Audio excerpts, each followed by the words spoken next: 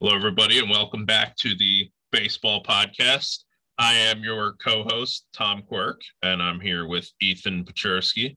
Ethan, you have a few words for our loving fans? Do I have some words for our adoring fan base? I would like to say hello. I hope you're all doing well. Tom, how is your Phillies fandom doing? My fandom's not doing too well. Well, I would say that they're off to a little bit of a rocky start. Taking 2 out of 3 from the A's is, I mean, a win's a win, but the two A's wins are are two terrible. wins. That's true. Yeah, 2 wins are 2 wins. The A's are terrible. You know what it is? Because I just realized I wrote an article earlier, right, a couple weeks ago about how I'm grateful for the Phillies because they're trying, and I stand by every word. That is still true. That's one thing. It is 100% still true, and I'm not bummed out. Like, I think the Phillies, they got plenty of time to turn around. I'm not, you know what I mean? I don't know if they will or they won't. They got plenty of time to turn around. I don't love Joe Girardi. And I think I forgot about that during this offseason. I think I didn't have as much of an opinion because the Phillies weren't particularly good during his reign until now. They've been very like, oh, yeah, they're going to be 500 this year.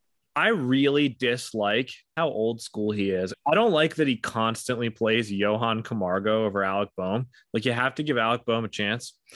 Right. I don't like he loves his veterans like Ronald Torreyes last year. You know what I mean? Oh, yeah, Ronald Torreyes. I'm sure he's a great guy, and I actually he's a very nice Torreyes, but Ronald Torreyes got entirely too much playing. Exactly. Yeah. I don't love Joe Girardi.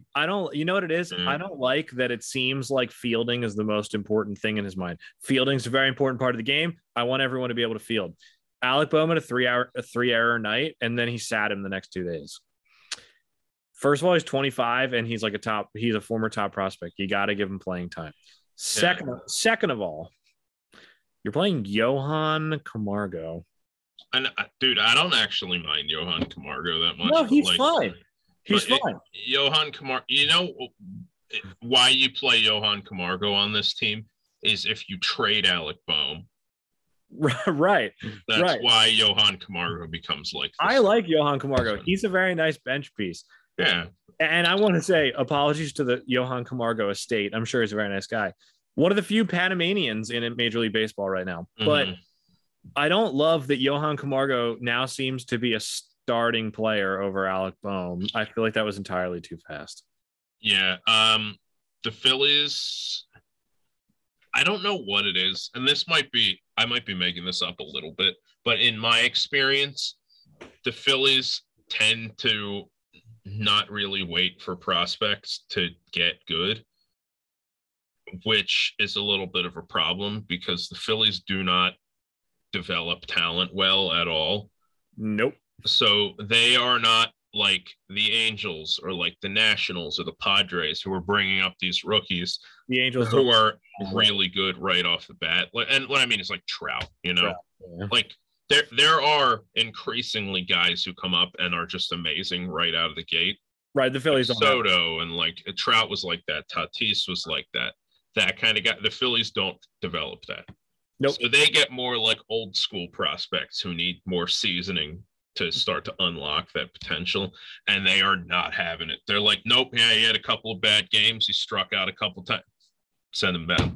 Right. Back down to AAA, and then they trade him. And then they become good on a different team. You know, this is kind of the Phillies' MO. And it looks like they might be shaping up to do this with Bohm. I hope they don't do it with Bohm. And a little bit more urgently, I hope they don't do it with Bryson Stott. Yeah. Because now, one thing that happened recently with Alec Bohm, and I think this is a cool baseball story, is he had a 3-error night. He had 3 errors in the first 2 or 3 innings. It was rough. He looked like, you know what I mean? He was a statue at third. It was a bad game. It was a bad game. You know what I mean? It wasn't like he got a couple of bad hops. He just played poorly. But that's okay. That kind of thing happens. You know what I mean? They ended up winning the game anyway. Alec Bohm had a bad night, and he started getting booed, right? Mm-hmm. In Philadelphia, that kind of thing happens. Yeah, that happens to everybody in Philadelphia. He got booed, and then he botched 3 balls in the first 2 or 3 innings. And then he fielded a grounder cleanly in like the 3rd or 4th inning. And it was the first one that he'd gotten that he had it botched. And people started cheering. That's kind of funny. But sarcastic cheering is always going to be funny. if you're Alec Boehm, though, I understand how that can like hurt your feelings, right? And especially in the heat of the moment, you know what I mean? Like it'd be one thing if he carried a grudge, but just in the heat of the moment, he was bummed out about it. I understand, right? If I were at work and somebody started roasting me, I could understand getting upset. Yeah, let's say that you've accidentally put too much espresso in 3 straight coffees. Right. People might think that I'm bad at my job, which I am. Yeah. When your workers cheer when you make the 4th one right, you're going to be like, all right, guys. Exactly. Yeah, you might be like, cool it. Alec Boehm, unfortunately, was caught on live television mouthing the words, "I effing hate this place," referring to Citizens Bank Park and the rough Philadelphia crowds, right? Yes, Philly in general. I have lived in the Philadelphia suburbs my whole life. I agree 100% with Alec Boehm's sentiments. I hate Philadelphia. I hate there's something to that for sure. I hate the way people treat other people around here. And I'm not one to feel bad for athletes, really, because like it's your job. If you get booed, you get booed. But I understand that it's not his favorite place to work. It's a work environment, and he doesn't like the work environment. I understand. Here's the point. What I'm getting at. Alec Boehm was caught on TV saying that. Immediately, everybody came out of the woodwork. I don't think Philly's the place for him. If he can't handle it, he shouldn't be playing in Philadelphia. If this is how he's going to be after 3 hour night, how's he? Whatever. People are silly. It's Twitter. You know what I mean? It's a cesspool. Right, yeah. Anyway, people started jumping on him. Okay, whatever. It's not that big of a story. However, what happened was, obviously in the locker room after the game, a reporter came up to him and basically asked him, Alec, what happened? And to his credit, Alec Boehm's 25 years old. He's the same age as me, right? Alec Boehm had a camera in his face on national television. And he went, I'm sorry. I don't have the quote in front of me, but essentially what he said was, I said something in the heat of the moment. I was just upset. I was having a bad night. These fans deserve better, and they just want us to win. And that was the perfect way to handle it. You know what I mean? He just I might refer to that as poise. Exactly. And honestly, you might call that a class act. Right, exactly. And he could have made something up and said, no, I hate these plays or something like that. No, I was talking about. He didn't. You know what I mean? He said, I said what I said, and I shouldn't have said. And he's representing his employer, right? He's representing the Philadelphia Phillies on national TV. So even if he doesn't change his mindset or whatever, you shouldn't be saying stuff like that. I get it. You know what I mean? You should say that in the privacy of the clubhouse to another player, something like that. He got busted. That happens. Alec Boehm handled it perfectly. And what was really cool was, it's Philadelphia and people are nuts. And I thought, honestly, that this was going to be the kind of thing where as soon as it happened, it didn't matter what he said after that. People were going to be like, Alec Boehm's terrible. And he hates Philadelphia. And I love Philadelphia. You know what I mean? Yeah, they were just going to hate him. I got the Philly skyline tattooed on my back, dude. And exactly. if Alec Boehm's going to trash that. Exactly. A bunch of guys that got like the Love Park tattoo right here. Dude. Anyway, I thought it didn't matter what he was going to say. And I wrote an article in defense of Alec Boehm that night saying Alec Boehm showed like true integrity. He did the best that he could. He messed up and then he came out and he apologized and he just said he's going to do better. That's all I can ask for. Right. Anyway, I thought I was going to be speaking to the void. The next day, Joe Girardi gave Alec Boehm the night off. I understand. He had a 3-hour night. Okay, let him clear his head. He played Johan Camargo. Alec Boehm pinch hit later in the game and he got a standing ovation. That's awesome, Tom. And I will never say that I'm proud to be from Philadelphia because I hate Philadelphia and I don't want to live here. But that was the closest I've ever come to being like, Philadelphians are being very cool right now. You guys like how we're burning our bridges with the area that we live? Like, yo, listen, I live in Philly. I hate everybody here. Just so you know, if you live here, like if you thought you were one of my friends and you live in Philadelphia, you're not. Like, we're coming with that energy. And then we're like, yeah, but they clapped for a guy. Really, though, I was very impressed. And I don't know how this is going to affect Alec Boehm moving forward. I don't know if he has the right mindset to play in Philadelphia, Tom. And frankly, I don't care. I just like that this happened. And I like, honestly, that it worked out for everyone involved. I think that's very nice. Yeah. And you know what? I have seen people saying, and I agree with this sentiment. I think, was it Selecki who said, I would buy I effing hate this place t-shirt? Oh, yeah. I would buy one of those in a second. I would totally buy one of those. Who hasn't thought that? And I think it was like John Boy or somebody like that. Maybe it was like a Phillies podcast. I forget. But I heard somebody saying Alec Boehm's at work. You know what I mean? He's at work when he's playing baseball. He's at work, and like he's playing a kid's game. He's getting a lot of money. The point is, he's at work. It's his job. It's his full-time job. He had a terrible night at work. Right. Who hasn't been at work and everything's gone wrong? I'm at work and one of the espresso machines goes down and the line's out the door and we run out of all these milks. And I want to kill myself. I hate it. You know what I mean? And I might look at somebody and go, I hate this place. That's what Alec Boehm did. Everybody's done that. You know what I mean? Dude, I used to work in a pharmacy, and I had it one day where I went in and I was just like, dude, I am not having this. I don't want to be here. It's like 7:00 in the morning. I used to work at Rite Aid, and I told myself I wasn't going to do pharmacy again, but like it pays better than the other stuff I was looking at. So here we are. This morning that I was there, I was getting all these sweet old ladies who just wanted to be like, I just really want to thank you for working, through the pandemic. And I was just looking at them and being like, next. And they're like, you guys are really just doing the Lord's work. Next. I was like the soup Nazi, dude, I was not having it. I was actually intentionally being mean to customers. Nice. As like talking about it in this light, like I almost feel like Alec Boehm was doing that, except all the customers are in the crowd and he's not going to talk to them. He was just pissed off. Yeah, and he just walked past one of his coworkers who hasn't shredded the people, the fans, the customers. Like, gosh, yeah. Like when you walk back behind, like back where the office is at Starbucks, if you walk past like somebody that and you're in a bad mood and you like make eye contact with them and they are too, you're going to be like, oh, dude, this place. That's the same thing. It's just that, Absolutely. We don't make it's like dollars a night. It's like in the Bible when they bring the adulterous woman in front of Jesus and he goes, let he who is without sin cast the first stone. Yeah, there we are. Yeah. See, like, this is a religious podcast now. Yeah, I was gonna say it doesn't. like whether or not you're Christian or whatever. That's such a good way to, you know what I mean, of being like, all right, we've all done the exact same thing. Let it go. Can we talk about how Jesus dropped some hot lines? Yeah, like that one. Was it the remove the log from your own eye before you criticize the speck in another's? Yeah. By the way, Buddha, Jesus, and like Confucius, arguably the top 3 MCs of all time. Float machines. So Ethan, let me ask you this. Is there anything special going on in this week's podcast? Is there any reason to be here that our fans should know about? So really what you're asking is, if you're someone listening, why would you stick around if it's just us? Right. Because obviously if it's just us, you're like, all right, listen, I got other podcasts. We're not people you want to listen to. Funny you should say that, Tom. Today's guest on the Baseball Podcast is a guy named Paul Convoy. Paul Convoy, Tom, and audience, is the president of Baseball Scotland. He's been the head coach of the Scottish national team for a long time. And he basically is just a central figure in Scottish baseball culture. And so we reached out to Paul. He very graciously agreed to come on the podcast. And we're going to have a really cool chat just about the baseball culture in Scotland, how Paul grows the game there. Also, Paul's journey into being a baseball fan and a Phillies fan in particular. Right, which we can relate to, again. We can absolutely relate to. And we're going to talk to him just about how he's growing the game, what he sees coming up in the future, how it's changed just in his time in his position as president of Baseball Scotland. And also, if you can help out, they're accepting donations of equipment, obviously of money, of things like that. So if you just want to reach out on Baseball Scotland on Baseball or Twitter, they're more than happy to talk to you about, setting up shipping. And the most important thing, I said this later, I'm going to say it again.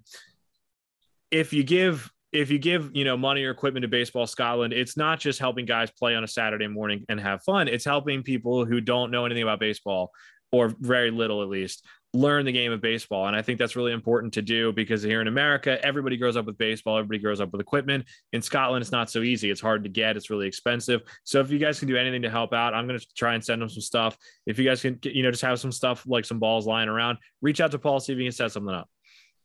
So what you're saying is that baseball in Scotland is sort of baseball's young and we need to incubate it. That's what you're saying. Yes, that's exactly right. Baseball is in a petri dish in Scotland, and we're responsible for helping it grow. It's a beautiful egg, and we need to help it to hatch. It is. So anyway, no one's interested in just us talking about Paul. Let's get Paul on the show to speak for himself. Here it is. I hope you guys enjoy. Paul Convoy, welcome to the show. Thanks for coming on. Welcome aboard, Paul. Why don't we just start off? Why don't you tell us what you do with Baseball Scotland? So So my name is Paul Convoy. I am the current head of Baseball Scotland and the supposedly president of the Scottish National Baseball League. So, Paul, I talked to you in the past, and but for our listeners, how would you describe baseball in Scotland, in terms of interest, in terms of people, playing and all of that? We are a very niche sport, as you can imagine. All right, yeah, that makes a lot of sense. Yeah, Scotland's predominantly football and rugby based. Anything else other than kicking a ball seems to be a little bit difficult to get into, but we're doing our best. We are growing exponentially, it seems, each year. I like to hear that. That's good news. Yeah, we're slowly getting there. We've got maybe 50% of the league now, actual Scottish players, as opposed to the other nationality under the sun. But yeah, it's a real community vibe to the league because it is so small, I suppose, is one bonus. Okay. What's the range of talent level like? Because I imagine if it's got that men's league vibe and you guys are kind of like, it sounds like recruiting is still like a huge priority for you guys. Yeah. There's probably going to be a little bit of like, being that it's in Scotland and it's niche, I'm sure it's like, okay, you're interested in baseball, welcome aboard. I assume you guys are trying to move past that a little bit, but like what's the floor and what's like the ceiling of the talent level over there? So in years gone past, we've had just a full mix of teams. If you have played baseball in the past, welcome. If you want to play baseball, welcome. But this year we've just branched out into what we're calling a AAA league and a single A league to try and match the rest of the UK. And we have players playing at our AAA level that are former college level or even former draft picks that have been let go. Yeah, there's a player in Edinburgh, Luis Marino, who was drafted by the Brewers a while back before he had a motorcycle accident. So there's some serious players here. But then, of course, we have complete rookies who have just picked up a baseball and a bat at the age of 30 in Scotland, saying, I like this sport, can I play? And that's what single A league's for. And it's so far, it's been a real success. I think we've got a proper competitive league now. And we're also allowing brand new players to come in and pick up the sport for the first time. It's great. Mm-hmm. Do you throw all these people onto the same field and just kind of say like, all right, figure it out? Or do you have like training sessions or things like that to get people interested? Because you said people just pick up a bat for the first time. Do you show them how to play it all beforehand? Or do you just kind of put them on the field and say, let's see what happens? I kind of mix of both. Right. We have training sessions, but with the Scottish weather, it can be tricky. Right. And because of that, we only play like between 16 and 20 games a year. We only play on Sundays.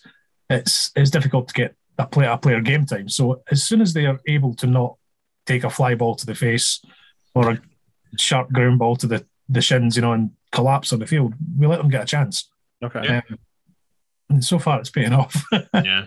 So when I was running my league, I don't run it anymore. I play for a different team now. I play for the Minutemen, this team. But like we had a lot of the same thing. And what I liked was when you could watch somebody go from, like, we had a couple of guys who would come in and you're like, oh my God, dude, does this guy like know how to play baseball? Like he's like got a left-hand glove and he's left-handed and you're like, geez, dude, like that's no, get the other one. That sort of thing. And we would watch these guys mature into like actual good players. And I thought it was really gratifying. Yeah. I assume you've probably had at least one or two guys who it turns out like, oh, you actually have like a lot of talent for this sport and just nobody showed you. Yeah, absolutely. That is one of the most rewarding things about the position I'm in is seeing these players grow. We've had a kid, he was granted, he's not Scottish, he's Venezuelan by birth. Right. But he came up here with his parents. His father was a former draft pick, I believe, for the Mariners before serious injury. This kid went to school in Fife in Scotland. He played on the men's team in Edinburgh at the age of 14, up to the age of 14, I think. And then Scottish education kind of got a bit dull for him. So he managed to get a place in a school in Florida. And then he got drafted to the major leagues with the Padres last year. He's deferred back to college for another year, and he's now projected to be a third-round draft pick next year. That's awesome. Wow. So that's really cool. So he was like trained and developed in Scotland. Is that what you're saying? No, no, it's always that's all genetics, I think. Well, you still credit for it. But like, if you can get that guy on Team Scotland, though, I mean, that's an asset at that point. Absolutely, yeah. We had him in a tournament in Belfast representing Scotland, so we've claimed him. He played for the GB national team in the European Championships this year as well, so GB have claimed him too. For the World Baseball Classic, there's a team Great Britain, right? So, hypothetically, would Scottish players go to that team, or is there a Scotland specific team? Like there's an Ireland specific team? Like how does that work? No, players that play in Scotland are still eligible for the Great Britain national team. We have one player based up here who played in the under-23 team in the summer. Ryan Quantrill, he's phenomenal. He actually turned up in Edinburgh. I've never played before at the age of 15. And then by age 20, he was being considered for GB national team. So he's another success story. He's a phenomenal athlete. I assume that, like we're kind of saying, that a lot of the guys that you have on Team Scotland who are sort of like up there in talent, I assume that like Great Britain is after them when world stuff comes around, like the World Baseball Classic. Are you guys angling to try to like get into qualifiers at some point? Is that your like end goal here? A Scottish team will never make it that far.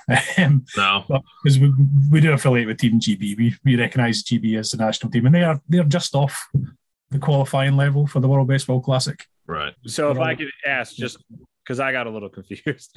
So what you're saying, I want to make sure I got it right. What you're saying is, if let's say Scotland next year produced 10 major league caliber players, right?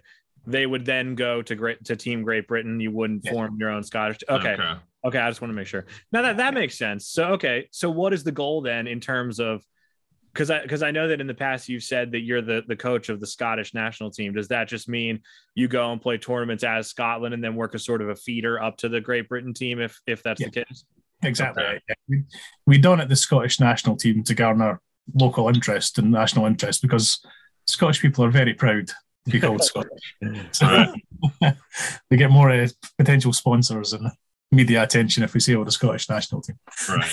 That makes sense. What I want to ask is this a situation where like you guys could assert yourselves as like a national team and you just have chosen not to? Or is it like a issue with like where, Scotland is technically part of the United Kingdom, so, it doesn't work like that? Yeah, it's a little bit of a hot topic in this country, but we are. I know, currently still part of Great Britain, yeah. So what is the baseball infrastructure like in Scotland then, Paul? Like, just in terms of like fields to play on, gloves and bats to use, that kind of thing? We have a diverse mix. And as I say, in especially the last 5 years, the infrastructure really progressed exponentially. We've now got proper diamonds to play on with, dirt infields, but not dirt infield, but at least base paths. Yeah. In first base, a proper bound, dirt at home plate, that kind of stuff. Edinburgh's still lacking in that. The council are causing me grief. But the rest of the country, we've only got like 4 fields. One in Edinburgh, one in Glasgow, one in Aberdeen, and one just outside Dundee. Okay. So we have 4 clubs, but within those 4 clubs, there's 10 teams. So it's, it comes and goes a little bit. Wait, 10 teams on each like club, or is it 10 teams total? 10 teams total, yeah. Okay. So that's like, not a half bad league, though, honestly. 250 players, right? Something like that. Like over 200. Yeah, I mean, once you take people who are no longer playing, that's honestly pretty comparable to a lot of the like local leagues around here. Like it's pretty much the same arrangement. Yeah. The United States being like a whole lot bigger than Scotland, right. I would assume that like in terms of like the area that you guys represent with that league, it sounds like it's a surprisingly kind of robust situation. Yeah, we're doing all right. Thankfully. I like to hear that. So one of the things that I want to ask you about, Paul, I heard you on ball caps and bagpipes. Yeah, Bobcats and Bagpipes. Oh, that's a good name. Yeah, it's a good name. I heard you on there, and you're talking about your end of season awards for the Scottish baseball league that you run. And one of the things I thought was interesting was you have a lot of women in your league, which a lot of people like. I mean, I wouldn't have thought that initially. How many women do you have, and how has that gone? We've never excluded anyone from playing baseball in Scotland. It's Baseball Scotland's mission statement is that if you want to play, you get to play, regardless of sex, race, disability, anything. We'll find a way to get you to play baseball if you want to play. Right. And we have had some extremely talented women enter this league that it's hard to deny them the opportunity to play and perform. I mean, the Gold Glove shortstop this year in the league was Marina De Angelis, a Canadian who's living up in Dundee. Okay. Plays with Tayport Breakers. And she was a close running for league MVP as well. And she's an absolutely phenomenal player. And we've had other women who's just come and went in the league that have always shown a bit of talent. And we're sending players down to the GB women's team. Oh, that's great. Formed officially last year. So do these women just pick it up, or do they come from like a softball background? A bit of both. Okay. It's a little bit of both. And because we've actively advertised that women are part of the league, and we're trying to set up our own women's teams to create a women's league, just for them to feel a bit more comfortable to play, we get a lot more interest now. Right. And that's good.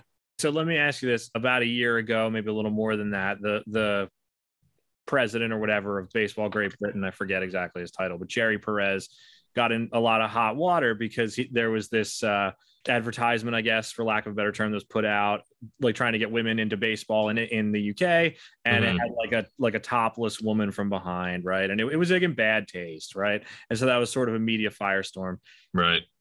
Did that have any ill effects on baseball in Scotland or the UK as a whole that you know of? I don't know if it had as bad an ill effect as it could have had. Right. We certainly didn't see an impact up in Scotland other than people being rather annoyed by it. Right. And a little bit upset. And we threw our support right behind the women that play the game who were upset. And rightfully so, the advert that was put out by the British Baseball Federation president at the time, it was in very bad taste. And he apologised for it, but he's since stepped down and been replaced. And, it's probably right to do so. Right. That kind of sounds like one of those things where it's like, I'm not sure why he thought that was necessary. Right. Like, there's a million different ways you could go with that ad. Well, and I think that sounds like a beer commercial. Anyway, we can go back to the good things about baseball. Okay. So have you seen it grown? I mean, obviously you said it has been growing, but how has that gone? Well, first of all, let me ask you this. How long have you been in the position that you are in Baseball Scotland? And then how has it grown in your time there? Yeah, so I took over the league presidency probably officially in 2019. Okay. Maybe I was integrating into it in 2018. But 2019 was my official first year as head of the league. Since my time, I've managed to hold an international tournament because we had the AAU from the USA come over. Okay.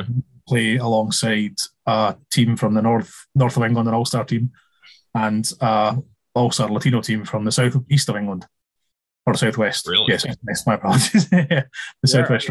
And we had a little 4-team tournament. And we had spectators out with hot dogs going. It was a fantastic event. We called it the Bobby Thompson Invitational. Oh, that's a good marketing. I like it. Staten Island Scott, right? Yeah. As I say, of this year, COVID affected us in 2020 as it did everybody. Yeah. In 2021, we started off the beginnings of a possible lower division to try and separate the elite players we've got and the players are just looking to learn the game and not be as intense with these guys that are super competitive. And that went well. So we then this year started the AAA and Single A divisions. So far we're in week 3 coming up. Right. And so far it's been very well received. And just seeing the sort of more professional look to the game, I'm trying to bring that to my time in charge here. Proper rules, proper etiquette. Proper umpires. When you say like a more professional look, I'm going to pull from my experience in like building up a team here and see if maybe it was like the same thing. Because what I remember is as our team got better, we started bringing better players and everything. Yeah. There hit a point where we were kind of like, oh, this actually kind of more closely resembles like when people who actually know what they're doing play baseball. Yes. You know, like routine plays generally get made. That's ideal. You know, it's not like wild pitches every other pitch. Yeah. Like, do you guys have that effect where you're like, oh, this is starting to kind of resemble like, you know, when I watch a game on TV, like it's not the same speed, but it sort of looks like that. Yeah, especially at the AAA level. I think we've managed to retain some players that might have just came along and left had it not been that level. Yeah. Because, you know, if you've played at a high level in the States and you come over here and see us, you know, just fluffing every ground ball, not being able to turn ground, double plays and stuff like that, you kind of get a little bit dismayed, I think. That happens over here too. Like when I've played on some teams that were like, I like to, when I join a league, I like to just join a team where I'm going to get to play because, you know, I'm less worried about winning a title and more worried about like, I like playing baseball. So I want to go out there and do it. That's exactly which means you end up on a lot of like, you know, bottom 3 teams in the league. And I've joined new teams a lot. And yeah, like you get guys who are like super good who get in on that team and then they start to lose and like make errors. And the guys are like, all right, I'm going to go join a different team. Yeah, I'm getting out of here. Yeah. That happens over here too. Like when guys know what they're doing and they're surrounded by guys who don't, they start to peel off. Yeah. So it definitely helps to like raise, like it's kind of like the rising tide lifts all ships sort of thing. Exactly. Yeah. Right? So those guys will stick better when you get like generally better games. That was the whole point with the 2 divisions is, you know, there's room for both type of players in Scotland. Right. The ones who really want to win and drive for championships and the ones that just want to come out and have fun and play baseball. Right. So you're having like a little bit of a snowball effect, getting like better players. I assume at some point you get guys who like maybe their friends also play at like a similar level. That's it. Yeah. We compete in UK championships as well. So that's the ultimate goal for us. I know you just said you want to compete for UK championships, but I guess for baseball in Scotland as a whole, like the baseball culture, you know, what would you like to see happen? Just, I suppose, keep on this trajectory that we're on, that we are raising the level of play. We're getting more people playing the game. Hopefully we get a few more clubs starting up in different parts of the country. More fields to play on is always a good thing. And hopefully we can start generating some proper sponsorship to develop some of the talents that we have got here. Just need a little bit extra coaching, and we've had offers from some coaches over in the States to come over. If we can just help them with airfare, they'll happily come over and pay their own digs and stuff. But we can't even offer them help with that just yet. So, So has that happened at all? Have you had any, you know, professional or college level coaches or anything? A while back, we had a couple come over, but as of yet, we've not had any recently. There's one in particular, Joe Spurley. He's really keen to come over and help. He's actually helped a couple of our players who've been over in the States. One's actually over just now, training with him. Okay, he's really good. But he's hoping to come over at some point. But if we can just help with the costs of that, that'd be good. So by generating a higher level of play, we hope to generate some more sponsors, which brings extra income, which means we can then afford to bring these guys over and coach our players, and then just reach that next again level. You know, so that's the goal here. Somebody like me, like what can I do to help? You know, is there somewhere to donate? Can I send equipment? You know, that kind of thing. Yeah, I mean, the easy thing to do is reach out to Baseball Scotland on social media. We will happily take any donations at all of equipment. The import costs do literally cripple us. I mean, we're just looking at baseballs to play the league this year, and it was something like £350 just for game balls to play. And we're only using 3 balls a game. Right. You know, we've really got to try and save as much money as we can because we're player funded. Yeah. We have to pay membership fees, and then of course on top of that you've got insurance, your uniform costs, your glove, your bat, everything. It all piles up. So we are happy with any donations and any Right. money or equipment. But we do also have all the teams are able to sell merch if you contact the teams directly. There's no online store yet, but if you reach out to one of our teams, they'll happily send you over a cap and a jersey, I think, for some monetary. Right. Do you just reach out on like Facebook Messenger or something, or is there a website to go to find the teams and like take a look at the hats, that kind of thing? The best way is just reach out on social media, Baseball Scotland on Facebook or Twitter. Okay. The teams we have in Edinburgh, it's the Edinburgh Cannons, the Edinburgh Diamond Devils, the Edinburgh Knights. There's Glasgow Galaxy, Glasgow Comets, Tayport Breakers, and Aberdeen Baseball Club with the Granite City Oilers. Now these names sound like they would yield themselves to good merch. Yeah. I like the sound of the Galaxy. That was my first. You can't go wrong with the Knights. You know what I mean? That's not, the Knights' new jerseys, when they get finally revealed, it's something spectacular. Yeah. But right now, I think the most beautiful jersey we've got in the league belongs to the Glasgow Comets. What team do you play for? I used to play for the Edinburgh Giants, but since I stepped down, that team they're transitioning to a juniors team. Okay. To try and generate the next crop of generation of Scottish talent. Okay, right, so you're more of a talent builder. I try to be. Okay. Yeah, well, look, it's again, having done like the whole run a league thing myself, you need somebody who's going to go out there and find people, because I'm sure, especially in Scotland, they're not just going to come out of the woodwork that often. No. So you do have to kind of go out there and find them and build them up. So that's probably the most important role in something like Scotland national baseball right now. Yeah. Would be my assumption anyway. Finding talent. So what are some things, you might have in the works, or just ideas that you have to sort of put Scottish baseball on the map? The next big thing we're planning is having 3, as I mentioned before, they're not national teams, but we're going to try and call them national teams. Right. We're going to have one at each level. So a Scotland single A team, a Scotland double A team, and a Scotland triple A team that can then compete in tournaments in the rest of the UK. There'll be basically league all-star teams at that particular level. And we're going to try and name some of them. So the only one we've got a name for, we've not decided which level it is yet, is the Scottish Werewolves. So we'll be creating merch and everything along with that. The reason we've called it the Werewolves is because we're paying tribute to probably the person who's called the grandfather of Scottish baseball. He's a former merchant navy man from Battle Creek, Michigan. He's affectionately known as Wolfie. He's been here for like 50 years. He's put his heart and soul into baseball in this country.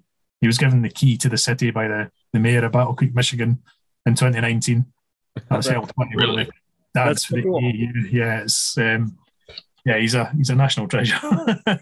Now so that's the name of the Werewolves for him. But we're needing names for the other 2 teams, so we're going to be launching little competitions and stuff to try and name the teams. Is it too cliche to suggest like the Claymores? Is that too cliche? We had this discussion when we were trying to name the Edinburgh Knights as the newest team this year. Right. It was an old European football team. Oh yeah, wait, we know about them. NFL Europe, right? Yeah, that disaster. So have you had any players actually go up into the Great Britain national team? I mentioned Ryan Control he went to the under-23s in the summer, and then Gabriel Rincones, who was the young starlet. He played the GB national team in the summer as well, the European Championships. If there's a player talented enough in Scotland, do you think he'll be able to make it into a major league system? I think so, yeah. So when they get down to the GB level, especially under 18 and under 23, there is links to colleges there. They've got a lot of players that play in colleges that play for the GB team as well. Mm-hmm. So if the talent's there, I do believe it'll get spotted by someone that's paying attention, because there's got to be college scouts and stuff that go over to these tournaments in Europe and stuff, because we've seen it with Irish players and other European players. Right. They're slowly getting picked up by the major league draft system. So this is a little bit of a guess on my part, and I don't know how big cricket is in Scotland, but I assume that like if there's a big cricket base there, even a little bit, there's got to be some crossover in the like skill set, right? Yeah. So do you guys look to pull from like what are they called, cricketeers? Is that the right term? I hope they are. Is that what they're called? I have no idea. I kind of want it to be the case, though. I feel like they're not called cricket players. I feel like they're called cricketers or cricketers. I don't know. Well, like in Australia, they call them baseballers. They don't call them. The important part of the question, though, is like, do you guys look at like cricket players like we can turn these guys into baseball players a little more easily than like just some guy? Soccer player. Absolutely, yeah. Right. Yeah. Football. Football. I apologize. Right, people up. Right. There's definitely a crossover. Especially in the throwing arm. That's the big one. I believe that. Throws, I believe that. Yeah.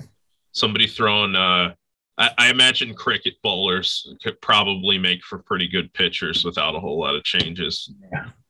It doesn't take much. Yeah.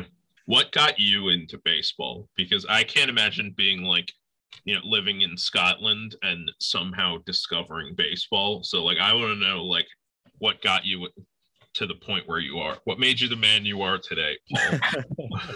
It's a strange story. So when I was a student, as you can probably tell just now, I mean, my time here, it's 11:10 at night.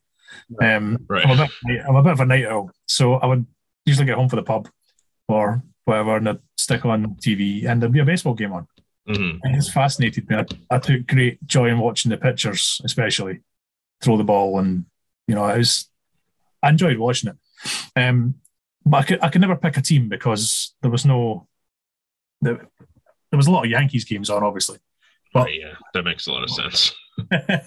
But it was hard to pick a team to follow because we only got the random games. And then about 13 or 14 years ago, I did a rally down the East Coast in a $500 car. The starting point was meant to be New York, but it ended up being in Philadelphia. Mm-hmm. So we had a baseball game, and I said the team that wins this game is going to be my team to follow. It was Philadelphia. that was a good year to pick that to be a Phillies fan. That was back when the Phillies were really good. Yeah, it was the year after the World Series win, which was good. Oh man, they were good that year too. Yeah, we kind of missed those years over here in Philly. It's been a while. It's been a while. I actively long for being that excited about the Phillies. Like I remember sitting there when the Phillies would be like down in the 8th inning, it's like 5-3 or whatever. And I remember sitting there and being like, you can't count this team out. Like the Phillies are legitimately good at making comebacks. Nowadays, it's more like, oh, their bullpen's going to give up 6 runs in the top of the 9th. So like, turn it off. So I think the game I went to see, it was Halliday that was pitching. Good choice. I went from being a guy who enjoyed watching baseball to being an absolute fan of baseball, just in that one game. Mm-hmm. It was a masterclass. I loved every second of it. Yeah. So sellout crowd. We went to the bar underneath Citizens Bank Park, and because we had Scottish accents, we were treated like royalty. It was just a great experience, and that made me fall in love with the ball club and the sport. That's the origin story. Yeah, that's the origin story. So then how did that translate over to Scotland? Like, how did you get involved in your home country? I came back from that trip, and I tried to organise a company softball game for the business I worked for.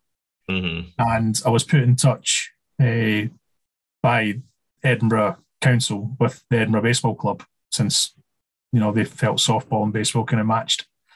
And then that's how I got involved in the baseball club. I went along. I was invited down for a practice. I was decent-ish. Okay. And of course, with the mission statement, everybody can play, I got an opportunity. Right. Went from playing in the Edinburgh Giants team to then managing the Edinburgh Giants team. And then from managing the Edinburgh Giants team, I went to running the league. Sort of slow progression from there. So you're kind of like the ultimate grassroots president then. Right. Yeah, I like to think so. Right. Okay. Well, listen, I mean, yeah, again, there's a lot of similarities between this and like the league that I helped run for a long time. Like it really is kind of like it's almost entirely passion based. Yeah. Because they're like, I was running a men's league, and there's no money in that. You're not doing that because you're getting cut a fat check at the end of the year. You're doing it because you love the game. And that I think that we've established that you love the game a lot. Especially since you're trying to bring it overseas, which is something I never tried. So, you got something special going on over there. Let's put it that way. So, Paul, is there anything you would like people to know about baseball in Scotland that I haven't thought to ask? I don't know. We're a passionate bunch, as Tom said. I mean, the whole reason we do this is because we love the sport. There's one of the things that was mentioned by the coaches of the AAU when they came over. They came over twice back to back because they loved their passion for the sport. I mean, we take a grass field and turn it into a baseball field every Sunday. Mm-hmm. That kind of stuff, it's really worth paying attention, I think, to the Scottish League and the British League as a whole. It's a growing movement. And we're starting to stream games. We're starting to really where can people find that? Right now it's on our social media pages, especially the Facebook page. We stream the games through Facebook. It's through a French company's system. We streamed their postseason final last year. Okay. So we got to watch one of those, by the way. We do. We should have like a live stream. Baseball Scotland, right, on Facebook? Yeah, Baseball Scotland on Facebook. Yeah. Okay. So it's a growing league. Hopefully, we'll be streaming a lot more games coming up. Absolutely. And just keep an eye on us. Mm-hmm. Absolutely. You know what the worst part about this is? Now, if I ever find myself in Scotland, I have to bring my baseball stuff with me. 100%. Absolutely. Let me ask you this, Paul. Because I was thinking about this the other day, I got a bunch of balls lying around the house and like old like fungo bats and stuff that I'm never going to use. And honestly, kids around here don't really need, because you can go to the sporting goods store and buy a bucket of balls for like a couple bucks. But in Scotland, that's like gold, like you said. If people, let's say I go to my mom's house and my aunts and everything, I collect up all the balls and everything I get. Can I hit up Baseball Scotland and say, hey, I got all the stuff, I'll send it to you. Can you cover the shipping costs or whatever? Like, is that something that you guys are, okay with?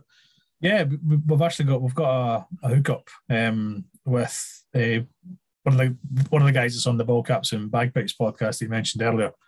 He's got a hookup for his business of baseball memorabilia, basically. So he can help out with some of the shipping arrangements. Really? Okay. So if people have stuff lying around they can give to you, they can basically send it to you for free, is what we're saying? Absolutely. Yeah, we will shout out any business or person that needs that's sending us over stuff as a thank you. Yeah, Absolutely. So for everybody that's listening, Baseball Scotland on Facebook, just message Paul, see if you can set up, sending some stuff over. Like, I'm thinking right now in my head about a couple of bats that I have. Yeah. Unfortunate. And like some balls. I'll send you some Philly stuff too. I got like a Jamie Moyer autograph ball. It's all yours. Oh, dude. So anyway, whoever's listening, hit up Paul on Baseball Scotland, send them some stuff. It'll go to a good cause. And the way that I think about it, Paul, is I could give it to my nephew and he'll break it. You know what I mean? Right. He's 4 years old. He'll break a baseball bat, or he'll play baseball for a couple times and then he'll go, "This is stupid," because he's an American kid. He'll go, "It's boring." You know what I mean? Or if he likes it, he can just get better stuff. That's true. Or if he likes it, it's cheap enough here. If I send you stuff, that's teaching people that don't know what baseball is how to play baseball, and that's a noble goal. You know what I mean? Instead of going to your 4-year-old nephew, you'd go to a 40-year-old Scotsman who'll likely break it. Yeah, exactly. Yeah. So let me ask you this, Paul. Have your efforts, in Baseball Scotland and playing these games, I don't want to say pickup games because that's not really the right word, but these semi-formal, I guess, right? Amateur games. Amateur games. Thank you. Yeah. Has that translated into any interest in Major League Baseball? Do people that do they start watching Major League Baseball now, or do they just like going out on a Saturday morning and playing? It's usually the other way around. They've got an interest in Major League Baseball, so they then come and play. Okay. Oh, all right. Yeah, that makes a lot of sense. How do Scotland get into Major League Baseball? I think it's like the same way I did. It's just seeing it late night TV, or going on holiday to America and catching a game and getting that baseball fever. Okay. We have a lot of Blue Jays fans in Scotland. Oh, I like the Blue Jays. I wonder why. It's just ties to Canada. There's a lot of Scottish people who emigrated to Canada and family over there, so they go and catch a Blue Jays game. And for their better days, the Rays get a lot of attention as well because of holidays to Florida. So, right. Okay. If you get the odd Twins fan, you're like, who the hell are you a Twins fan? Yeah, the Rays and the Blue Jays are good outreach teams, though, at least in my opinion, because the Blue Jays have been a lot of fun when they're good. And the Rays are kind of like I don't want to call them the thinking fans team, but like they're sort of like kind of, yeah. I actually see that. They're the scrappiest team in the league because their payroll's like $8. But they're so good at what they do that they manage to be competitive anyway. Everybody loves Moneyball and the rookie and that kind of thing. I mean, everybody loves an underdog. And the Rays, it's their owner's fault because he's cheap, but they are an underdog. With the guys on the field are underdogs, and it's fun. It's fun to watch. So you're right. Let me ask you this, Paul. When Major League Baseball, I know they've done it in the past, and I think they scheduled it for the next couple of years to do a couple of series in London and also in Paris, which is cool too, but that's a separate issue. But when they schedule games in London, do you or anybody else that you know go, or does that, I guess what I'm asking is, does that sort of spike any interest in Scotland or the UK in general? Yeah, I think it did. After the Yankees and Red Sox series in London, probably half of the Scottish League went down to those games. Really? Yeah, I was down there for the 3 days. I got in the day before for the batting practice as well. That's so cool. And it was different. To call them regular games is a bit. I mean, they were so high scoring and so long, and it's probably the hottest it's ever been in the UK for that weekend as well. I remember just sweating a lot. It was really fun. It was great to see on UK soil. The teams put a lot of effort into the local area in London. And they worked closely with MES UK, which is the sports development agency here in the UK. And because it was on TV and in the press, we did get a lot more people inquiring about playing up and down the country. I think if you were to tally it up, I think maybe got like 15 new players across the league. That's a come up, doesn't sound dude. A lot, but that's a whole team. Yeah, exactly. Yeah, that's awesome. So I would assume that the future series, because I think they scheduled 3 or 4 more, right, in the next 5 years. I would assume that's only going to do more to help baseball in the UK, right? I hope so. Yeah, I mean, there's a lot of stuff went on in the background as well that probably not allowed to discuss for legal reasons, but non-disclosure and such. But there's MLB's done a little bit more for British baseball off the back of these as well. So. That's great. Good. That's got to be cool. Like, like to me, like if I was over there, that's like a once in a lifetime thing. Like, listen, I like baseball. I live in Scotland. The Yankees and the Red Sox are coming to London. I'm also going to London. Like you're on the phone with your boss. Like I'm not taking no for an answer. I need off that day because that was the first time they went over there, right? Like this is a very new thing. So yeah, I mean there had to have been like the possibility that it wasn't going to happen again. So it's got to be like, nope, I'm going. That was definitely the mindset. I mean, when they announced the Cubs Cardinals for 2020 as well, and COVID obviously ruined that. Right. We in the UK thought that was it. But that's our chance gone. They'll probably go somewhere else next year. So when they announced the Cubs Cardinals coming back in 2023 and this strange home run X thing that they're showcasing across Europe and other countries, that's also going to happen this year. And I know there's a lot of interest in it just because it's baseball. Right. It's MLB doing something baseball related in the UK. So the MLB community of fans here in the UK are still excited about it, even though it's not an actual game. Right. It's quite good to see. It's got to be. It's like the World Series, though. Like drop everything. Home run X is coming. Not quite there, but yeah. Let me ask you another question, Paul. I don't know if you're involved with the Great Britain national team at all, but the World Baseball Classic qualifiers are coming up, right? And I don't think Great Britain is involved this time, but they've been involved in the past. And like you said, they're sort of on the fringes of being a qualifier team. Let's say a few years down the line, they end up making it to the World Baseball Classic. What do you think that does for baseball in the UK? I think it'll be a wonderful thing. I mean, I know it is the goal for the GB national team to get there. It absolutely is. That is the mission. I know the head coach he's so focused on doing it, but not only doing it, but doing it with players that were originally at some point based in Britain. Rather than just pulling people with a British passport from some club in the States, he's trying to do it from players that were at least homegrown a little bit before they went off to better coaching. It's great to see. The whole GB mindset is so positive, and I do believe they will make the qualifiers. Hopefully next year, they'll qualify for the qualifiers. You know what I mean? Right. That'd be wonderful. Yeah, that would be awesome. Yeah. So, are you involved with Great Britain baseball, the Great British national team? Wow, no. Are you involved with the Great Britain national team at all? No. I've not got any links to that at all. No, not at all. No. Right. So you're just a fan at that point. Yeah. All right. Well, listen, but I think it's probably safe to say that Great Britain's success is your guys' success in this field. So you have a connection in that sense. That if they start making qualifiers and playing well, I mean, you said you got 15 new players when the Yankees and the Red Sox went over. Even if you got like 10 new players, like again, that's almost an entire team. Like that's not a small addition at all. Yeah.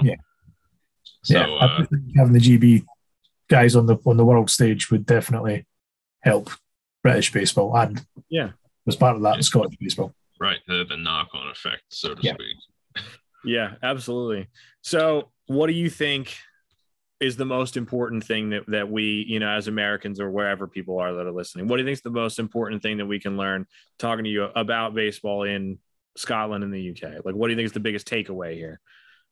Just that the game is played in other places to a relatively high standard as well. We're getting better. We're getting more people playing. It's not just in the UK; it's right across Europe. Some of the talent that's coming out of these places is going to surprise people. I think it's definitely worth the attention if you're a baseball fan. Yeah. Absolutely. So are there any young Scottish or, English players too that you think people should keep their eye on? As I say, Gabriel Rincones, keep an eye on him in the draft next year.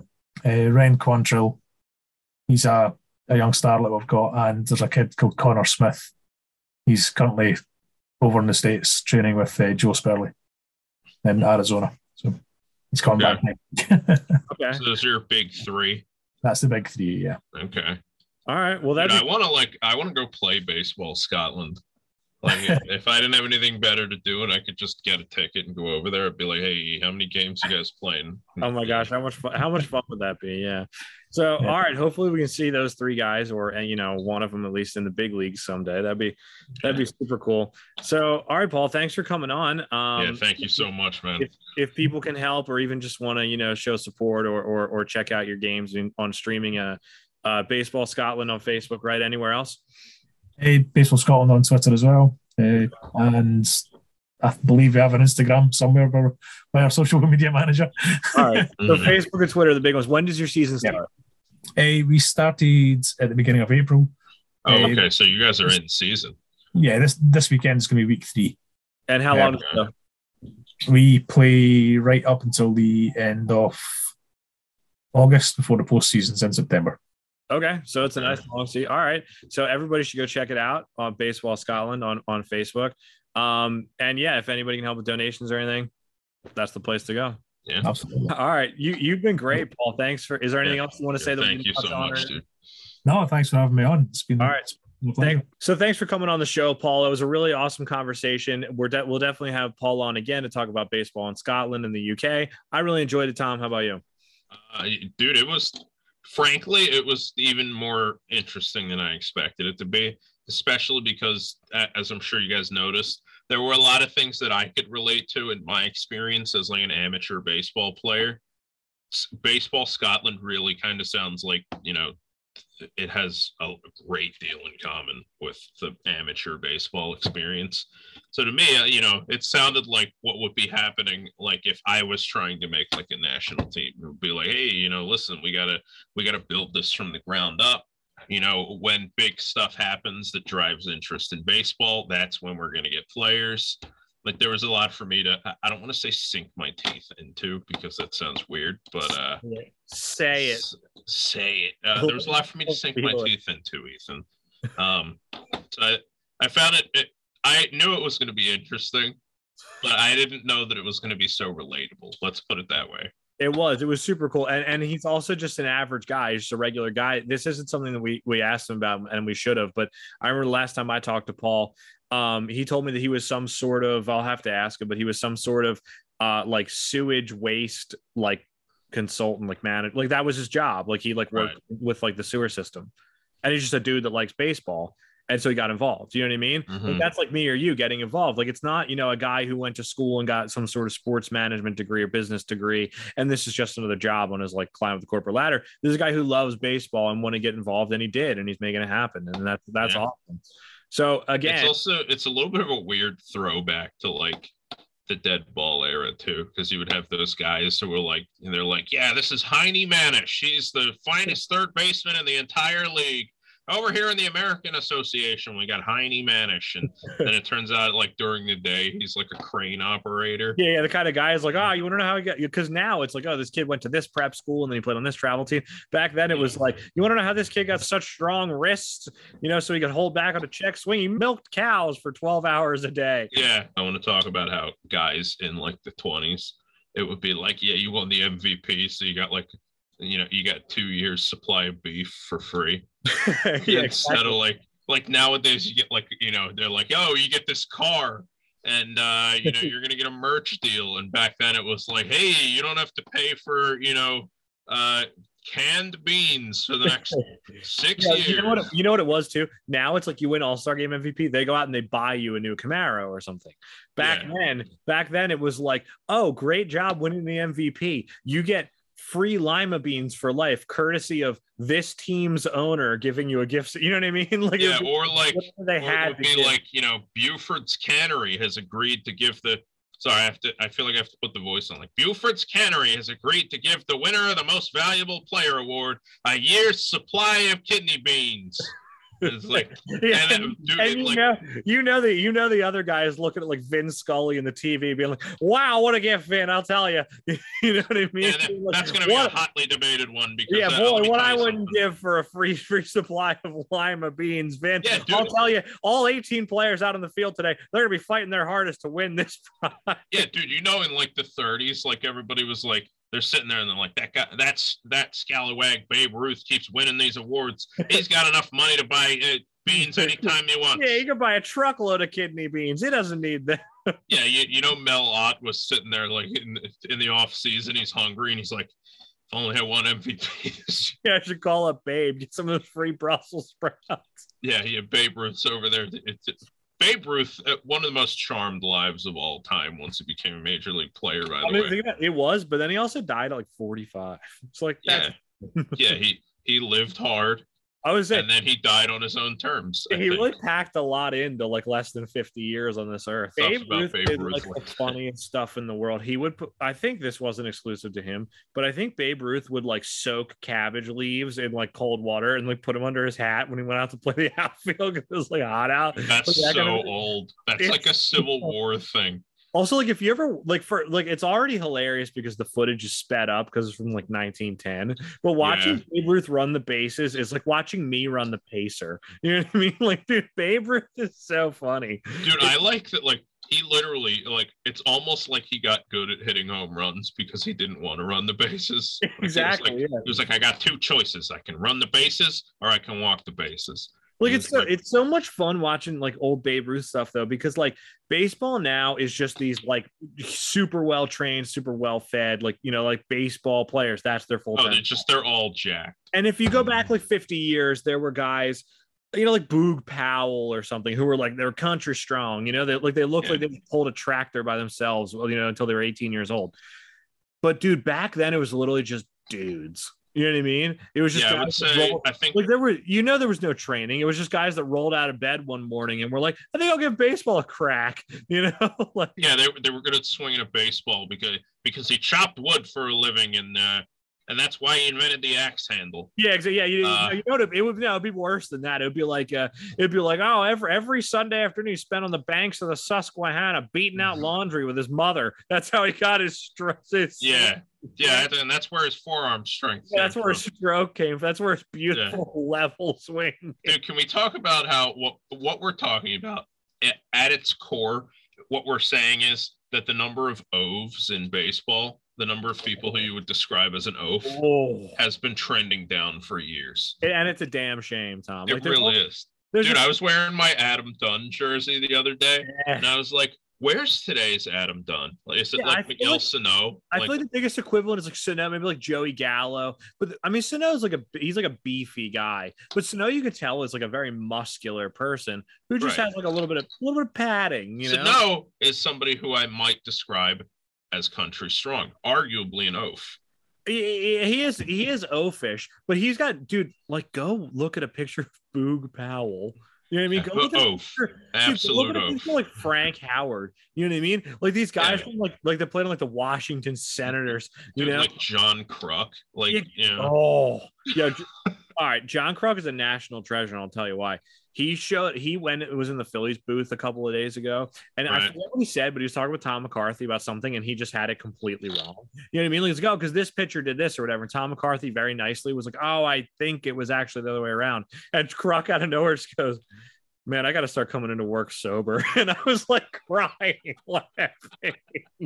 Kruk's amazing. That level of honesty is really difficult to find in media in general. Anybody listening, if they're not from around here and they don't get blacked out, when you're watching MLB TV, please watch the Phillies. If it's Ruben Amaro or Ben Davis or whatever, they're like, fine, don't worry about it.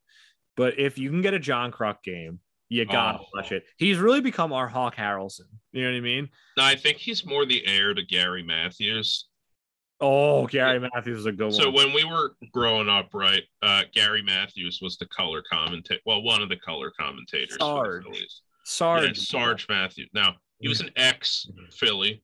He was a pretty good player. But what he became known for was he just had these weird expressions for everything. Like, I think it was Ralph Kiner said something about how, singles hitters drive Buicks, home run hitters drive Cadillacs. Right. This is back when people actually cared about Cadillacs as opposed to now. And Sarge started calling, when somebody hit a home run, he started calling it Cadillac time. He would just stream of conscious. He would be like, he gets the knob around. He's got his arms extended. He hits that ball and it's going to go. It's Cadillac time, baby. He was so much character. My favorite thing that he ever said, I think it was Todd Helton. They were playing the Rockies in Coors, and Todd Helton was just beating up on the Phillies. And he said that Todd Helton's swing sounded like percolating coffee. What does it mean? I have no idea. Percolating coffee? It's like the funniest thing it's so good. Oh my gosh, dude. It's kind of like, I feel like Gary Matthews is kind of like if you took Joe Morgan and he was actually entertaining, because he has the same like references where you're like, I don't know what you're talking about. Folksy wisdom. But like the difference, like Joe Morgan would go out there and be boring, and he was paired with John Miller, who's actually like a good broadcaster. Right. When they were doing the Giants for a while, they also had, is it Dwayne Kuiper is the Giants guy, who's also really entertaining. Yeah, they're both. And then you got Joe Morgan just talking about like, I used to play with this guy, Sean Combs. B. Diddy? Yeah. He would just pull these guys out, and then you would look them up, and you're like, this guy's terrible. Why is he talking about how good this guy is? And then he would just, if any of you guys are familiar with Fire Joe Morgan, the old sports blog, it was written by the guy who wrote for The Office, Michael Schur. hilarious blog, by the way. And he would always go off on Joe Morgan and how the thing he valued more than anything else was people who were consistent. So he would look at like Albert Pujols and he'd be like, he tries to hit too many home runs. You need to look freaky. You know what you need to look at somebody like Nafi Perez because he's consistent. You know what Nafi Perez was terrible. Nafi Perez, he doesn't clog the bases. That's true. Yeah. Oh, that was another one. Yeah. Dude, like I was listening Thomas. I was watching a Tigers game the other day. Okay. Miguel Cabrera, Spencer Torkelson. Miguel Cabrera is not particularly good anymore. Right. But it's the Tigers. Like, they have worse hitters. You know what I mean? Right. And I was watching a Tigers game, and I don't remember who was up. I think it was Austin Meadows or something. Was up. And it was like there was one out, and whoever the commentator was, it was somebody that I didn't recognize. Mm. It was one of those young guys who wants to be old. You know how there's a lot of those in baseball? Oh, yeah. A lot of 30-year-old commentators who talk like A-Rod does this. They're like 30 years old, and they talk as if they're 80 because they want to like be part of the baseball like old man club. What? So they come out and they talk about how like, yeah, you got to be choking up on the bat and stuff, and they're like 45 years old. Anyway, right. This guy, whoever it was, I'll have to look it up. He's talking about it, and he goes, I wouldn't mind seeing the runner on first steal here because, ideally you get a runner in a scoring position, but, if he gets thrown out, there was like 2 strikes on Meadows. He goes, if he gets thrown out and it's strike him out, throw him out, double play, that's not the worst thing in the world because then you can have Miguel Cabrera lead off next inning instead of hitting now and, clock, he kind of clogs the bases. He doesn't run very well. That's actually it's just wrong. That hurt my brain. Why would you be like, what I'm really hoping for here is getting 2 outs on the same play. I want extra outs so that I can start next inning in a theoretically more advantageous position. First of all, that's stupid to begin with. Like your idea that it's a better way to start the inning. Dude, but also, how does Miguel Cabrera not clog the bases when he leads off the inning? Exactly. But also, more important than that, you love him or hate him. I feel like analytics have definitely taught us that the most important thing in baseball is outs. Like, conserving your outs is the most important thing you can do. That's why nobody bunts anymore. You know what I mean? That's not what nobody sacrifices unless it's with a pitcher. Well, and people still do these things, but they've used the analytics and they get to a point where they know, like, okay, we are going to do this where it's worth the out. Yeah, this is the time to do it, right? Like if the pitcher's batting, he's going to get out anyway, so you might as well make the most of it. If you have like, if you go out there and you're having some elite hitter, right? Like, oh, let's have Bryce Harper bunt. It's like you're just wasting everybody's time. Right. No, it's rough. Anyway, I just want to get that off my chest. Thank you guys for listening to the Baseball Podcast. We hope you guys enjoyed our time and your time, really, as fans with Paul Convoy. And a huge thank you to Paul Convoy for coming on the show. Paul, we'd love to have you on again. I hope everybody enjoyed hearing your chat. And one more time, if you guys want to reach out, Baseball Scotland on Facebook or Twitter, go show them some love. Even just click like on their page and everything, so that way you can check it out once they start streaming their games. Go watch them. So anyway, thanks again to Paul Convoy. It was a great chat, and we'll look forward to seeing you guys next time. All right. Until then, this is the Baseball Podcast, and we're signing off.